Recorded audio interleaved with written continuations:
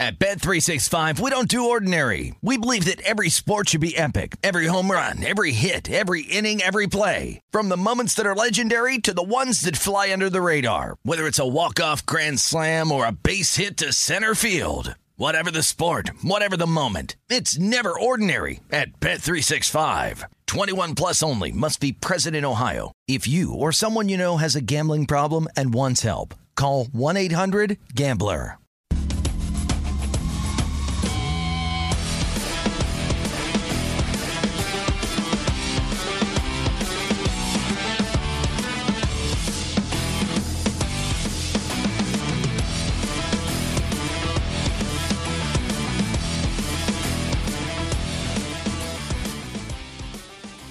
Hour number 2 of VSiN's Primetime Action live from the South Point. Gil Alexander, Matt Brown, Danielle Alvari, Kelly Bidlin.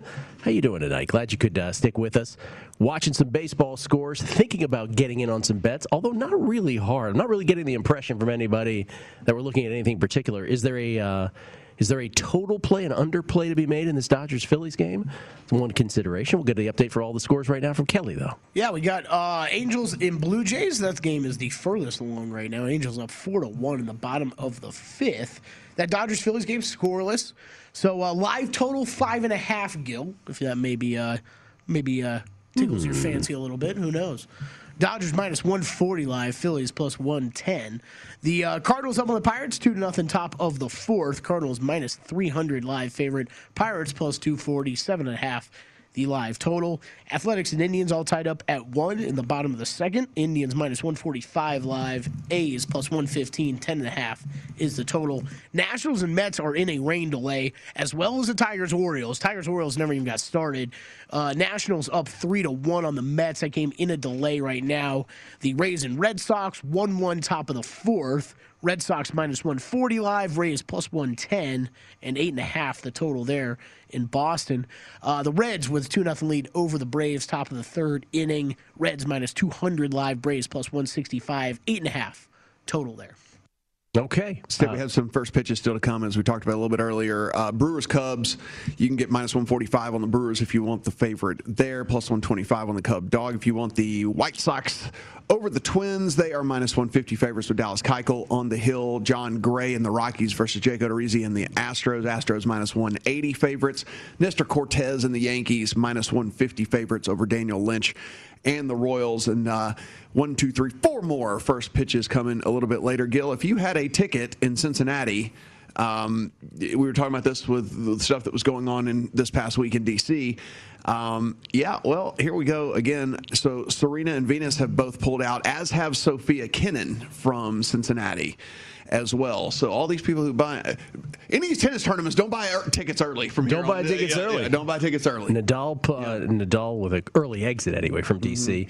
But Nadal has pulled out of Toronto's tournament, the Rogers Open this week. Lingering injuries, he says. Djokovic has already said he's out of all tournaments, meaning here in Canada, in Toronto, and of course Cincinnati next week. Cincinnati tournament. This is crazy. They're all pulling out. This is going to be this is a very strange run up to the U.S. Open. Plus, the first 2 days of the ladies' side of the Rogers Open in Montreal, there's been 4 walkovers already. So what that means, again, for those who are not down with tennis, is mid-match, someone just retires and says, "I'm good." You got it. So sometimes by injury, it's always injury, whether it's in reality an injury or not. We leave to your speculation. But is this it for Serena and Venus? You think they both just say thanks at the end of this? I think Venus would be more okay with that. I don't know. Serena really, she's trying to get that 24th Grand Slam singles title, which is the legendary Margaret Court. Quite a legend, maybe to you, not to me, but the legendary Margaret Court, as they always refer to her. She has 24, and Serena's stuck on 23. And yeah, that's the thing, is that Wimbledon and the U.S. Open are the 2 most likely slams for her to win. Getting knocked out of Wimbledon, remember she slipped and fell on the baseline and then couldn't continue. That was a super disappointment for her. So I don't know. But I mean, she's a mom now. She's got other life interests. Super rich.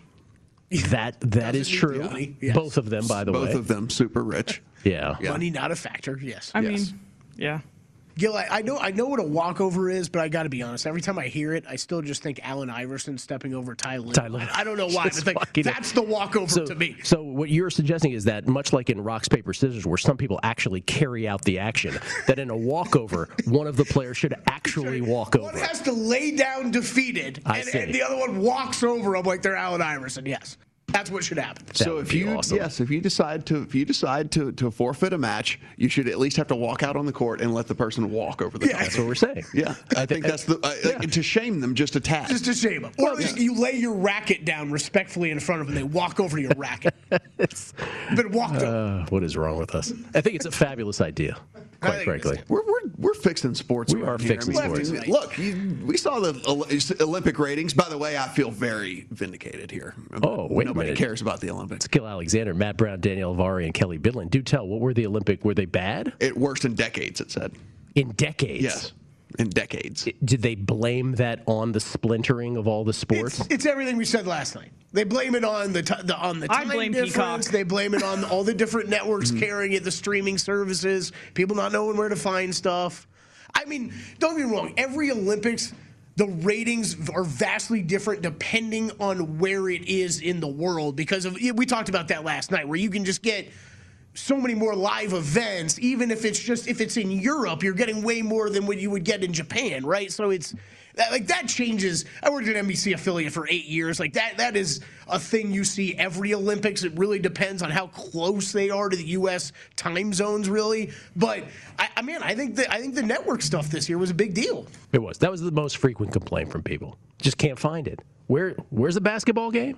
USA men's basketball, you can't find until the championship game. You're like, where? It's not on rate. It's on streaming. What? It wasn't even like easy to DVR or anything like that. Like you couldn't be like, okay, right, here's where it is. I'm going to record it and I can just watch it on my DVR. Like it wasn't even. It was hard to find. That's a great point too, because that is what they can track that to some degree also. Mm-hmm. So yeah, if that's not part of the game. I also think that every couple years we get more sick of tape delayed stuff, and Olympics is something that's always been tape delayed for prime time later in the evening, and it'll probably be the last sporting event that ever has like any kind of tape delayed action at all. But you need to see horse dancing live for it to be cool for you. Say it, Daniel. Is that what it is? Say it, Daniel. I don't know. We're better. So really, I don't like. I mean, like, come on. You don't have to see these. You have to see basketball live. That's it. You don't care about any of the other stuff. But I would live tweet if dressage. I cared about the sport, I would want to see it live. Yeah, I would live tweet dressage. Just like that'd be a fun shared experience. Talking about DVR and something like, what are you DVRing to watch back later? You're not watching any of this stuff later. It is always just background noise on the TV. You guys are so full of it, man. Y'all are so full of it, man. That is background noise. The Olympics is background noise. No, Matt, it is for the main part to me. What my point though is, like with USA basketball, that I actually cared to watch. Like if you cared about the sport, you want to watch it live. If it happened during football season, we wouldn't even talk about it.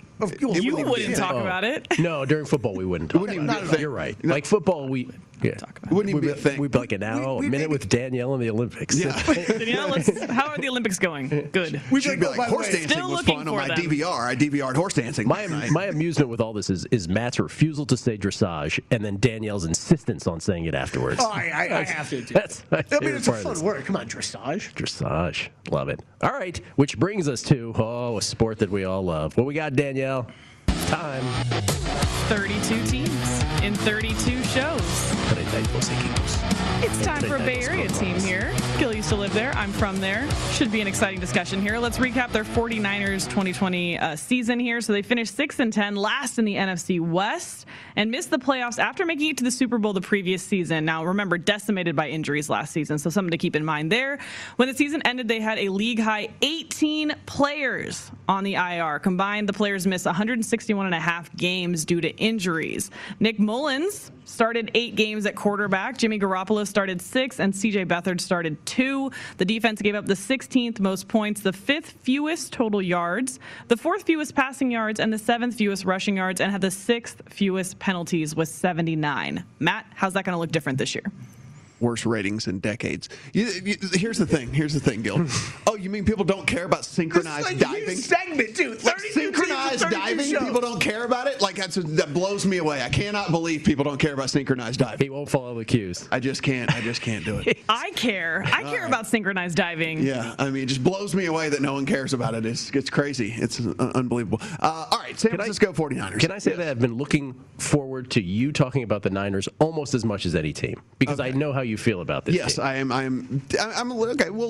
Yes. So anyway, Mike McDaniel takes over as offensive coordinator. DeMeco Ryan takes over as defensive coordinator for this 49ers team. They re-signed Trent Williams, paid him the most expensive offensive lineman in the league. They signed center Alex Mack as well to bring in and play center for those guys. Listen, linebacker Sam Ebukam is going to start on the end. He looks like he's going to be one of the edge rushers for them. Defensive tackle DJ Jones gives them some depth on the line. They brought in Mohamed Sanu, who right now is slated to be a slot receiver for them, but we'll see how that all plays out over the course of training camp here. Of course, the big news was the drafting of quarterback Trey Lance in the first round, trading up to get Trey Lance in the first round. They took guard and Aaron Banks in the second round. They took Trey Sermon, a running back, in the third round. They took a cornerback in the third round. They didn't have a fourth round pick. They get to the fifth round. They took another offensive lineman, another corner, and then a safety in the fifth round as well. ESPN says that they have the 11th most talented roster heading into 2021. And if you kind of look at what they have just on paper, it actually is. It is a pretty talented roster on both sides of the ball. Like, I don't think it jumps off the page on both sides of the ball, but I think it is certainly one of the upper tier, on both sides of the ball. Football Outsiders had them as the 20th ranked DVOA offense last year, 6th defense in 2020. But let's a reminder. Garoppolo started 6 games. Nick Mullins started 8 games, and then CJ Beathard started 2 games. So when you look at the 20th rated offense DVOA, you are talking about only 6 games from Jimmy Garoppolo, 8 games of Nick Mullins, and then 2 games of CJ Beathard with this team. So the quarterback position was obviously a pretty big mess for them last year. Football Outsiders has them as a mean projection of 9.7 wins, which if you're looking at their team total, that would be under their season win total that is listed right now. They have them as a playoff contender 41.2% of the time. We talked about their metric for playoff contender is 9 to 11 wins, kind of in that 9 to 11 win window. So they have them hitting that 41.2% of the time. They have them winning the Super Bowl 4.4% of the time. Over at Sharp Football, this is one of the things that we're going to, that could get them there, though, is they have the easiest schedule in all the NFL. So, and it's not only the easiest schedule in all the NFL, it's the easiest schedule in the NFL by a lot, actually. They are way, and again, this is calculated off of projected wins against their opponents over the course of the 2021 season. And when you look up and down at their schedule, yeah, it's a tough division, but then outside of the division schedule, they got a pretty good one here, Gil, as you can see right now. I mean, outside of the division games, which we know, yes, will be tough, there are some really big cupcakes on there for some of the non-conference and non-division games. Yeah, and it starts at the Lions and at the Eagles. And then they get the 2 more difficult teams at home in the early stretch, the Packers and the Seahawks, followed by Cardinals. So by the bye week, which they have in week 6, which is earlier than you really wanted, quite frankly.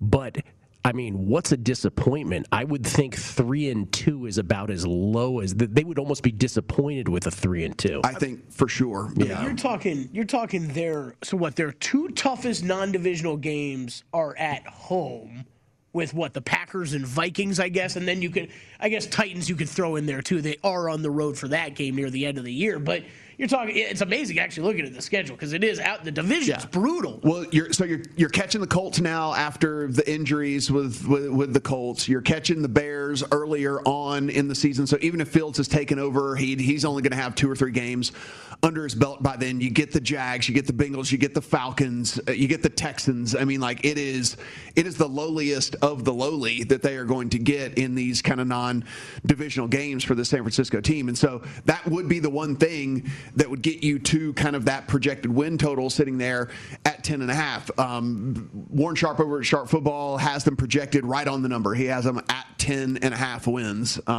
You can see that the over actually sitting at plus money right now. Over at Pro Football Focus, they have this as the 9th rated power ranked team heading in to 2021, but their projection, and again, how they do this is they simulate the season 10,000 times, take an average of how it comes out 10,000 times, only came out to 8.8 wins for them. And I think what happens with these teams in this division is probably in those simulations, they just beat up on each other so incredibly much that it comes out a little bit lower. But yes, 8.8 wins for this team. The offensive line, 9th in the NFL entering 2021. As we mentioned, Trent Williams was the highest graded tackle in the NFL in 2020. They paid him like that. Mike McGlinchey on the right side, one of the best run blocking tackles in football. He graded out as a 91.3 on the run blocking side last season. He could improve a little bit on his pass blocking, but again, he plays on the right side, and Trent Williams is over there on the left side. He's still very,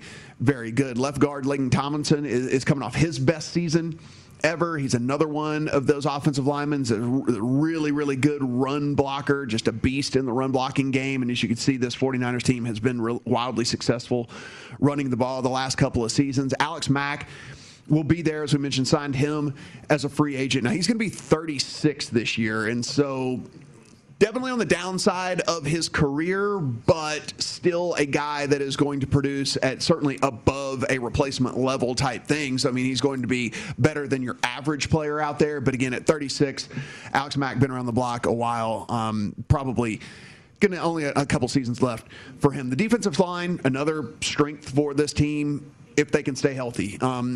We're rating this team off of the thought that they're going to be healthy, so 9th rated headed into the season because you get Nick Bosa and Dee Ford back from injury to pair with Eric Armstead for a pretty ferocious pass rush should that play out. I mean, should these guys continue to be able to stay healthy over the course of the season. The problem is it just hasn't really played out that way for them. Javon Kinlaw on the inside, he was actually pretty bad last year, but that might be more of a product of the situation than the actual player himself, like not really having a lot of help on that line because of all those injuries, and he was getting a lot of attention. So I'm going to look at that more as a little bit of an aberration for him because he has been a pretty solid player over the course of his career.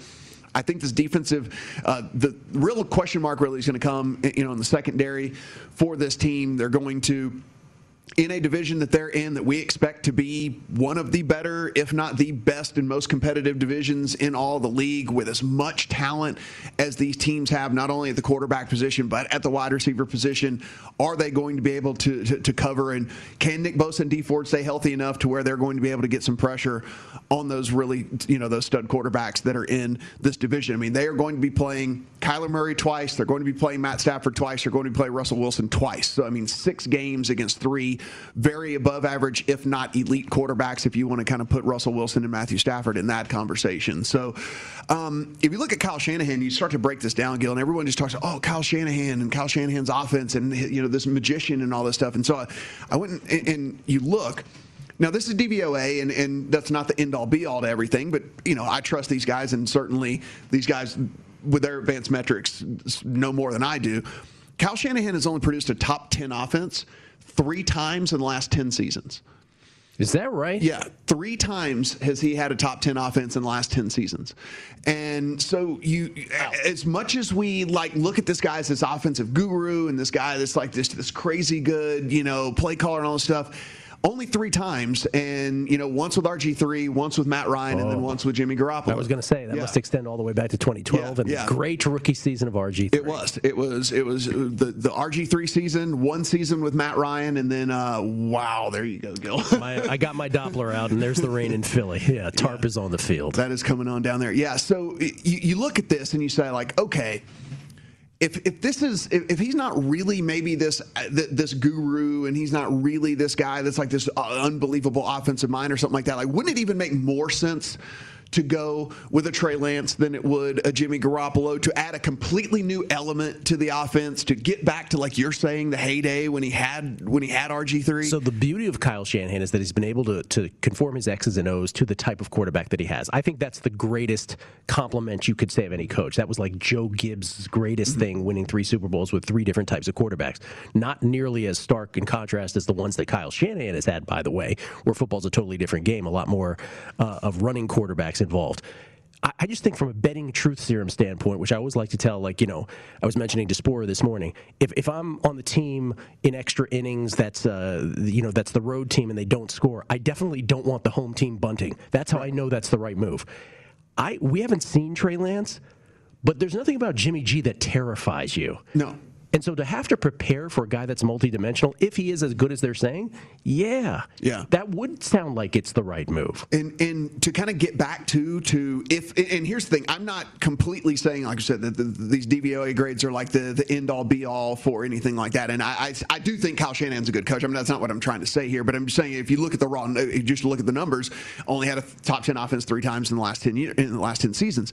Well, you get back to that magical year like you're talking about with RG3. And yes, I understand that a decade ago, what RG3 was doing in the NFL was completely different from anything that it's almost, I'm not going to say it's commonplace now, but we got mobile quarterbacks now. You know, that's a thing.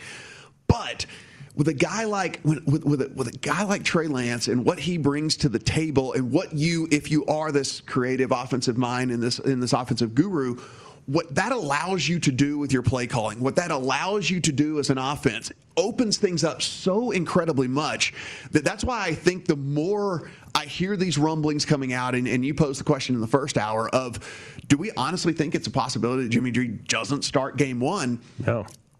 I think it is a possibility. I definitely think it is a possibility. I think that's an absolute possibility. I was more interested if you think the situation in New England is a possibility with Mac Jones. You know the best bet I've seen on the board, and all these ones we've been flashing up? To the stage of elimination for the Niners. Plus money in the wild card round, plus money in the division round. I know you think there's a possibility they won't make the playoffs, but I think if I bet those two, plus 290 and plus 350, those are the 2 bets I want on the Niners, and I'll just sit back and watch them get to the playoffs. Because I don't think they're a threat to get to the championship game. I don't.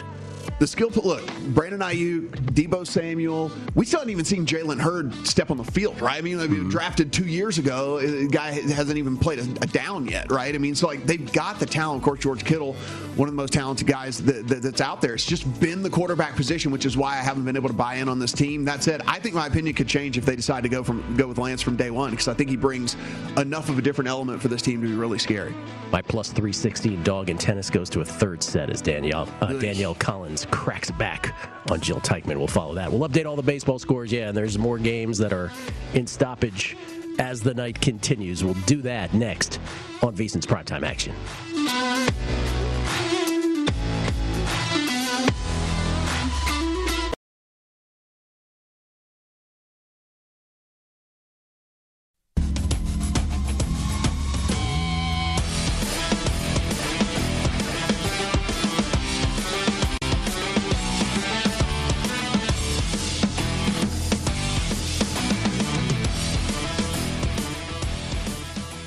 Back on VSiN's Primetime Action Tuesday night from the South Point. Gil Alexander, Matt Brown, Daniel Alvari, Kelly Bidlin. 3 games now in delay. Detroit-Baltimore never had a first pitch. They put the tarp on the field there in Baltimore before game time. Washington and the Mets, with the Nationals up 3-1, they have gone to the tarp in New York. And then the Dodgers and the Phillies, Scherzer and Nola, scoreless game in the 4th. They have gone to the tarp in Philadelphia. So, I don't know, Pittsburgh unscathed thus far, Cardinals and the Pirates. But we got an eye on that as well. Boston appears to be clear of all things. How about some updates on everything that is going on, including those 2 games? I believe that's a Salvador Perez 2-run home run for the Royals, now going to take a 2-0 lead over the Yankees. So that game's going, that just happened, and they're in Kansas City. Some of the other games, Angels up on the Blue Jays 6-3, top of the 6th. Dodgers, Phillies in that rain delay. Cardinals up on the Pirates 2-1, top of the 6th. Cardinals minus 260 live. Pirates plus 210 and 7.5 is the total. The Indians now with a 3-1 lead over the A's. That is in the bottom of the 3rd. Indians minus 260 live. A's plus 210 and 10.5 the total. Nationals Mets still in that rain delay. Nationals up 3-1. The Red Sox with a 4-1 lead over the Rays. Top of the 5th inning. Red Sox minus 700 live. Rays plus 475 and 9.5 the total. The Reds 2-0 over the Braves. That game in the bottom of the 4th. Reds minus 280 live. Braves plus 225 and 7.5 is the total. Rockies Astros scoreless bottom of the 1st. The White Sox and Twins scoreless bottom of the 1st as well. 3-run shot by Hunter Renfroe in that Red Sox game to put the Red Sox up 4-1. And now a Benintendi double with 2 out in the bottom of the 1st for the Royals. So trying to add on to that 2-0 lead in the bottom of the 1st. Daniela, you ended up splitting your first inning bets? Right. So both of them had no runs, and one of them was a yes. So that Reds one was a loser. Okay. And you have 4 pending bets as well? Yes. Should we review those? Giants, you run remember line. better than me, Gil. I do. I have Giants and Brewers both on the run line. And then I have the Rockies Astros yes run the first inning, which I'm sweating right now. And then the White Sox also minus a half in the first 5. I believe that game is still 0-0, but the Twins are making noise. They have some people on bases, so that makes me nervous. Yeah, Rockies Astros, which you have the yes in, as you just mentioned. There is a runner on. Let's see, runner on first, but 2 down in the bottom of the 1st, so you need some noise right now. We were talking about this Dodgers team a little bit last hour, and I guess one of the things I didn't see because we were on the way to the studio, Gil, is Mookie Betts was a late scratch from the lineup, and it is very probable, it says, very probable that he will hit the IL. Oh. So, again, just injury after injury after injury after injury after injury. For this Dodger team. So Mookie Betts looked like he could be heading to the IL. A team that has been just, ravaged with injuries this year. And we talked about it with Spore earlier this morning about their bullpen again. Famously, their extra inning record, the Dodgers 1-12 this year, including 11 losses in a row in extra innings, 14 straight frames in which they've given up at least 1 run. And, the strategy for the postseason, like they did last year on their way to the World Series title, is to put some of those starters in reliever roles, most prominently Urias probably. And then, Duffy, who they just got, is destined for the bullpen as well. But, the caveat is you can't continue to have a spate of injuries because if you do, all of your best laid out plans, have to be tossed out. So that's on the pitching side. But here now they take a hit as if, Seager didn't miss enough games and Bellinger can't stay healthy. They've had a mess of pitchers on and off the IL, and now it's Mookie Betts. So. Yeah, like we mentioned, Dustin May goes down for the season. They thought that they were going to get some help from Tony Gonsolin when he was able to finally come back from the IL. He only made a few starts before he goes back on the IL. Apparently, he's not even throwing at all since he went on the IL. So like you mentioned, just a ton of different things going on with this team that. Not to say they can't overcome. Right now, the Trey Turner. We're just saying we're getting plus money on a different team. The Trey Turner signing looks that much better right now, right? Like if you could ever replace a Mookie Betts at the top of your lineup, how about Trey Turner? Yeah. It's a nice problem to have. Just unfair. Yeah. Just unfair. I'm so sweating this tennis match, by the way. Yeah, I know we didn't get to mention this on air, but Dennis Schroeder didn't accept that offer for the Celtics. Dennis Schroeder turning down $84 million. $84 million from the Lakers takes a $5.9 million mid-level exception on a 1-year deal with the Celtics. It's called betting on yourself, Kelly. That's what that's called. Sometimes you win, sometimes you lose. Oh, man. That's brutal. Bad advice. And bad advice. Dennis, maybe don't post skateboard videos of yourself on Instagram. Teams probably don't like that much. Probably not. Thing is, I like his game too. Celtics get him on the 1-year exception. We'll come back. We mentioned Mookie Betts is hurt. You know who was coming back from injury though? Fernando Tatis Jr. At some point. We'll look at NL MVP odds next on VSiN's Primetime Action.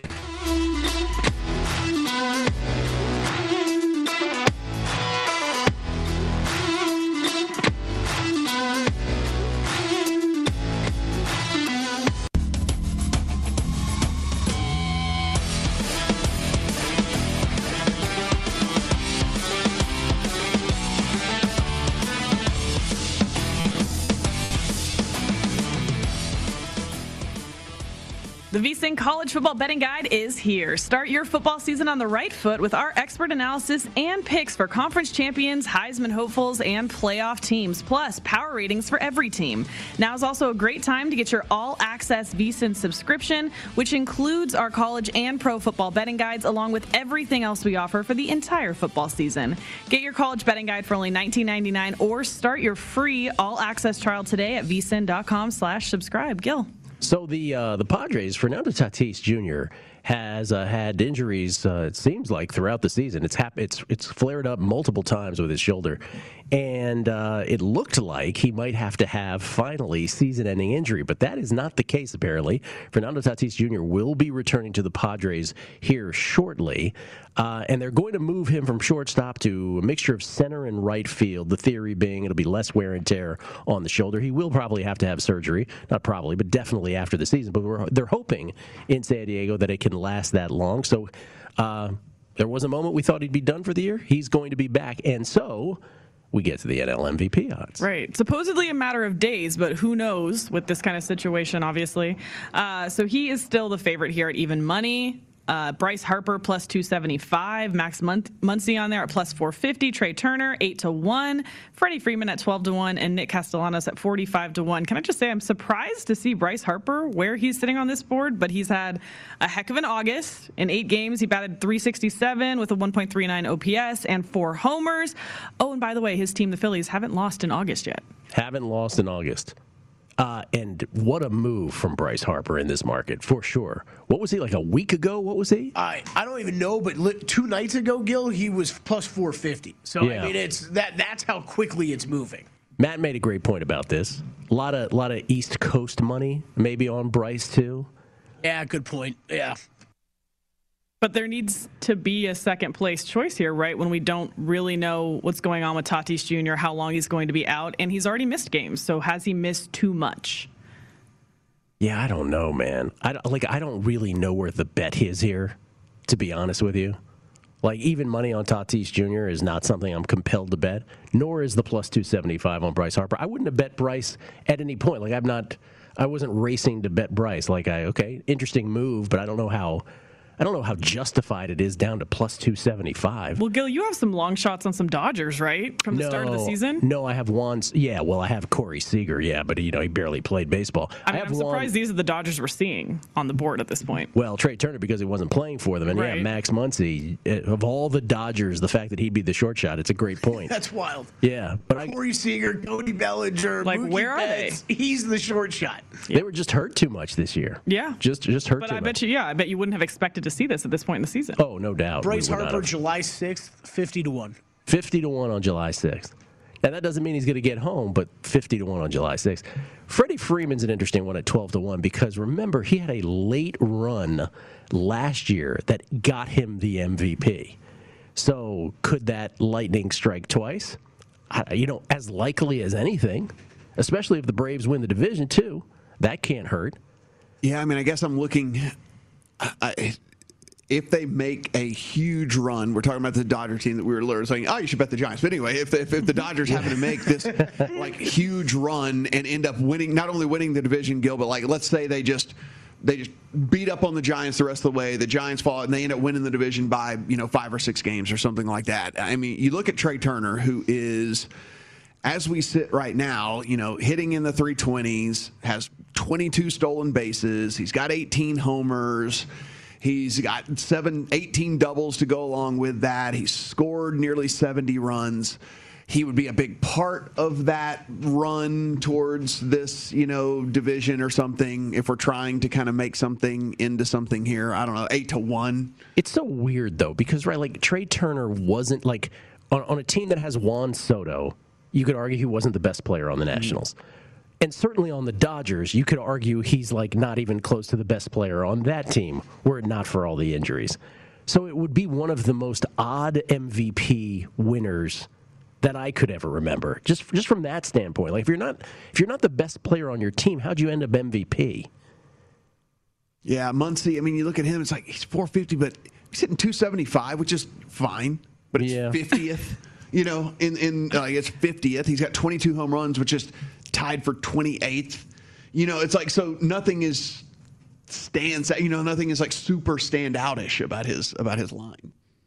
Yeah, I will give you the Trey Turner. If Trey Turner goes nuts the rest of the way, and the Dodgers do what you say they will, probably as good a choice as any. Because he's hitting in the 320s, which puts him in the upper 3% of the league, and he's got 22 stolen bases, which also puts him in the upper 3% of the league. So he at least does a couple of things elite. Where like you look at Muncy, who's shorter odds, and it's like, 275 is a good season, and in this day and age, batting average is so low. Hitting 275 is great, but it's still, it's 50th in the league. 22 home runs, you're tied for 28th, right? Like you're not doing anything. There's still enough runway over a quarter of the season remaining that any of these guys, and by the way, some guys that are not on this screen, if they go ballistic from here on out, they could still get it.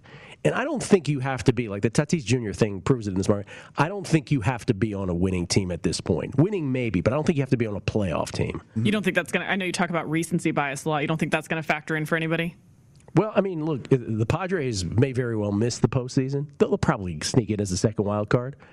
But is that really the difference between him being Tatis Jr. being MVP or not? I don't know that it is at this point. Yeah, just looking up like what Bryce Harper's done recently, it's like, okay, he's been playing well, but like I feel like that's as much has to do with the Phillies playing so well over the past couple weeks as it is him. I don't know. It's not a market that I'm racing to bet. Let's put it that way. I think you're right, Gil. Like there's probably some value on a lot of different people, but it's like when you don't know what the deal is with Tatis, it's really, I guess it's pretty hard to bet. There's some guys who are not pictured here, right, that are super long odds at this point.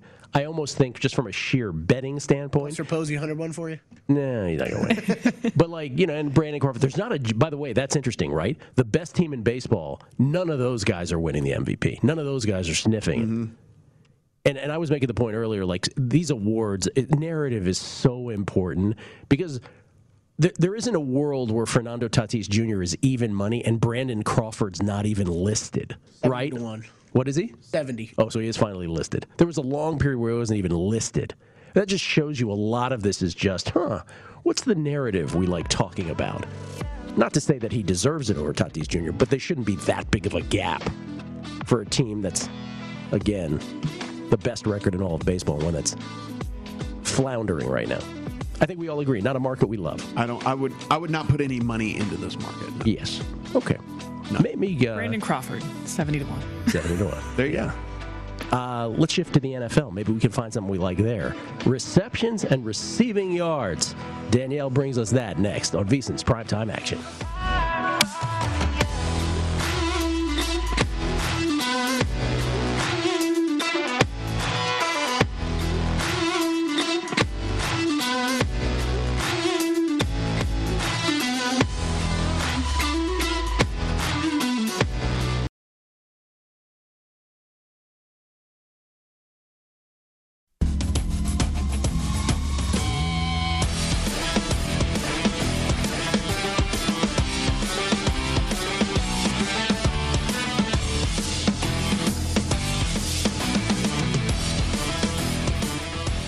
Sign up for the DraftKings Sportsbook now and get a deposit bonus up to $1,000. Simply download the app and use promo code VSIN, that's VSIN, to get started with the only top-rated sportsbook that matters, DraftKings. You can bet on it. If you or somebody you know has a gambling problem, please call 1-800-GAMBLER or in Indiana, 1-800-9-WITH-IT. Eligibility restrictions apply. See DraftKings.com/sportsbook for full terms and conditions. Gil. Thank you, Danielle. Pete Vutak will join us top of the hour to talk Big 12 football and a little Heisman odds. We've got some thoughts on that, at least Pete does, so we look forward to that. But in the meantime, Danielle, we didn't love the NL MVP so much, but maybe you found something in football we do. Yeah, I know that Matt likes to talk about football quite a bit, so I'd like to bring you guys some NFL props here. We have odds to lead the NFL in receptions. So Devontae Adams here at plus 550 on top of the board. He actually tied for second last season. He had 115 receptions, tied with DeAndre Hopkins, who is 6-1. Stephon Diggs had the most with 127 receptions. He's 6-1 as well. Travis Kelce on there at plus 850. Last season, 105 receptions for him in just 15 games, keep in mind. Keenan Allen, 12-1. Calvin Ridley, 12-1. Allen had 100 or so last year. Yeah, 100. Calvin Ridley had had 90. Darren Waller, 16-1. Cooper Kupp on there also at 16-1. A little bit of injury issues last year for him. Tyreek Hill, 18-1. Justin Jefferson, Robert Woods, Amari Cooper, all 20-1. Allen Robinson II, 22-1. And Michael Thomas, coming back from the ashes perhaps, at 25-1. Do not bet him. Do not bet that. Juju, do not bet him. Juju had 97 catches last year. I was putting together some of those stats. I was blown away by that, too. I was like, that happened? I was looking up and down the reception stats, and I'm like, okay, yeah, Allen Robinson, sure, yeah, What? Juju had 97? There are the reception leaders from last year. Steph Diggs just blowing everybody away just in terms of pure catches. Mm-hmm. Darren Waller, top, at least from a reception standpoint, tight end, just edging Travis Kelce. I guess the question would be, what's the reason not to bet Diggs again? Is there a reason not to do that? I feel like you just took the words out of my mouth. Yeah. Like that's kind of how I feel, and he's not he's not even the short shot on this board. Like that, it kind of surprises me. He's the main go-to guy for a pass-heavy offense.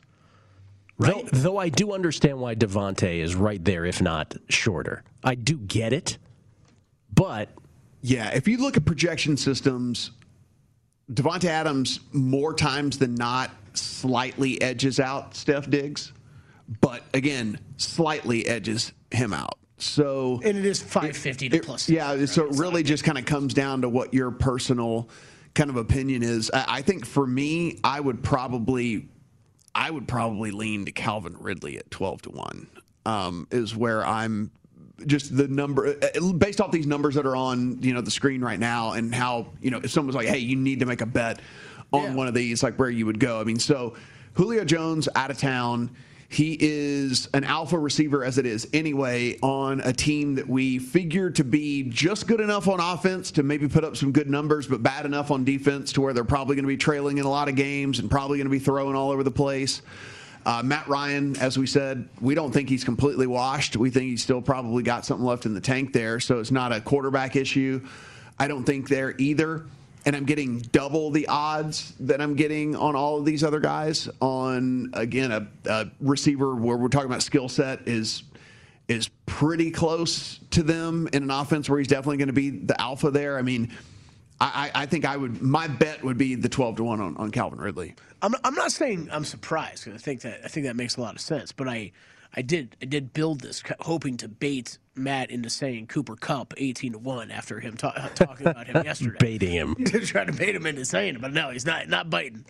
Well, if you look, I mean, so pretty much every respected projection system out there, you can look. Football Outsiders, Pro Football Focus, ESPN. You can look at some of the super respected fantasy sites out there that, like I said, I mean, if you were listening to the show yesterday, you can tell some of these fantasy guys know as much more than anybody else when it comes to these projection systems and stuff. And, no doubt. And Calvin Ridley is pretty consistently kind of like third or fourth as far as receptions in these projection systems, and really and truly only a handful behind like Adams and Hopkins and Diggs and stuff like that. And so again, you're getting double. So we're just talking about the odds here, right? I mean, you're getting double what you're getting on those guys, and he's literally 4 or 5 catches in these projection systems behind those guys, 4 or 5 catches, something like that, which can sway obviously massively depending on one team strategy and how things go. Because I mean, that's another thing, right? I mean, does Green Bay have things locked up towards the end of the season? Devontae Adams doesn't play, or same thing with the Bills? I mean, that's like a very real possibility as well, right? I mean, we're in a 17-game season where the Bills might be the number 1 overall seed for all we know. And so there's stuff to kind of take into consideration there, I think, as well. So the other thing that's tough with like almost any of the receiving props, it's especially to bet an over to get most of or anything, like almost more so than any other offensive position. It's like, well, okay, that guy could get hurt. The quarterback could get hurt. A couple of the offensive linemen get hurt. Like, it all matters to him, kind of even more so than if we were talking passing or rushing stats, because there's so many more people involved. But yeah, I think it's an interesting market, though. Yeah, I mean, if you're looking on here, we can definitely point to ones where I think you don't bet, right? Like, you don't bet Amari Cooper, too many mouths to feed for the Cowboys team right there. You don't bet Michael Thomas. He's guaranteed to miss time. Like, there's no way in the world he is going to lead. in receptions for sure. I got a question. Allen Robinson, who has, what is it in college? He was at Penn State. He had was it Hackenberg? Is that his quarterback there? I was going to go with McGloin. Yeah, McGloin. Both of those guys in college. Oh, Hackenberg. Yeah, and then he had at the pro level. He's had Trubisky. He's had Bortles when he was in Jacksonville. Now he does start with Dalton, which is still an upgrade, by the way, for Allen Robinson. But what I'm saying is his career has been riddled with just not good quarterbacks. I feel like we talked about that at least 3 times a week last year during the season. So and he's still clearing 100 receptions with those guys. Is my point. Is there some notion that Justin Fields, if Justin Fields in fact takes the field week 4 like we project against the Lions, maybe Allen Robinson's a sneaky 22-1? I think he would be the second bet for me if I had to make another bet. Oh, okay. Like it'd be Ridley first at 12, and I think Robinson would probably be the second. Because again, so we're just kind of going by range of outcomes here, right? Which are these projection systems all have him in the top 6 or 7-ish guys, 6, 7, 8 guys, right? Well, that could skew one way or the other with all of these guys, and if he comes out on the complete outlier good end on him, and again he is the unquestioned alpha. The number 2 right now looks to be Darnell Mooney right now for the Bears, and so it's kind of like, yeah, he's going to get his, but he's not going to like steal targets or anything like that away from Allen Robinson. Like Allen Robinson's probably going to average 11, 12 targets a game over the course of the season with the way that this offense should probably run. So, yeah, he'd be my second play on there. But I think a lot of these you could just kind of start to check off, right? I mean, I don't think you're playing Waller or Robert Woods or, as much as I love Justin Jefferson, I mean, you still have Adam Thielen there. And while I think Justin Jefferson has definitely taken over as the number 1 guy, like Adam Thielen's going to get his. He's going to get plenty. Well, so Matt, how much does this correlate with receiving yards? Because you can also bet that odds to lead the NFL in receiving yards. Calvin Ridley is the short shot there, a plus 750. Justin Jefferson plus 850. Stephon Diggs also plus 850. I believe Diggs led this last season with 1,535 yards. But Devontae Adams and Calvin Ridley both 1,374 yards from them. Tyreek Hill's on here as well at 9-1. Devontae Adams also 9-1. DeAndre Hopkins 10-1, and DK Metcalf on there at 12-1. Thoughts? Order last year was Diggs, Kelsey, Hopkins, Jefferson, and Ridley and Adams tied for 5th. Isn't that interesting that Ridley jumps to the favorite when it comes to the yardage, as opposed to Matt's really pleased with his pick. Yeah, it's just interesting that like when we're talking about kind of like big play type receiver and things like that, deeper threat options, right? Yeah. Like big play type receiver when it comes to stuff like that. I mean, yeah, I like Ridley, but he's the favorite. So I mean, I think the outside shot there is probably AJ Brown at 15-1, another guy that like is going to rack up. My guess is he has multiple 200-yard games this year. When he catches them, they're for a lot of yards. Yeah, like I bet he has multiple 200 yards game this year, and he can certainly be that type of guy to lead the league in yardage for sure. Tyreek Hill's another one, obviously, that is always 200-yard game away. I mean, it's like one fingertip drop or catch from him is like a 200-yard game with Tyreek Hill. So.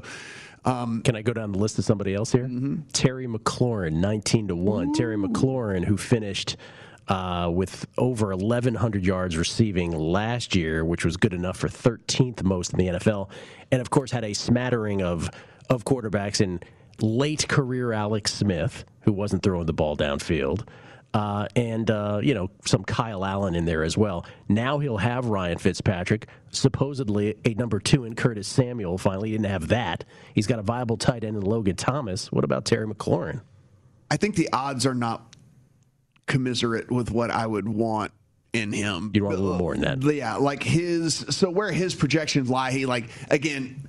Yes, there's range of outcomes here or something like that. But even if he's on kind of like the ceiling of his outcome, it still is a decent bit behind a lot of these guys, And so I'd need the 25-ish, 30-ish, something like that to feel comfortable with McLaurin. I mean, again, I just plus that. The division also plays into that a little bit for me too, because I think Washington will be leading in a lot of games. Like I think that I think that this team is probably the class of that division still as we sit right now. So I like them. I like them here. I do.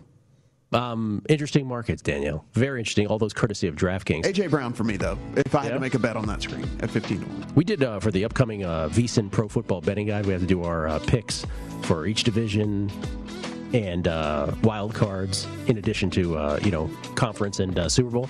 My biggest surprise, I have the Falcons as a wild card.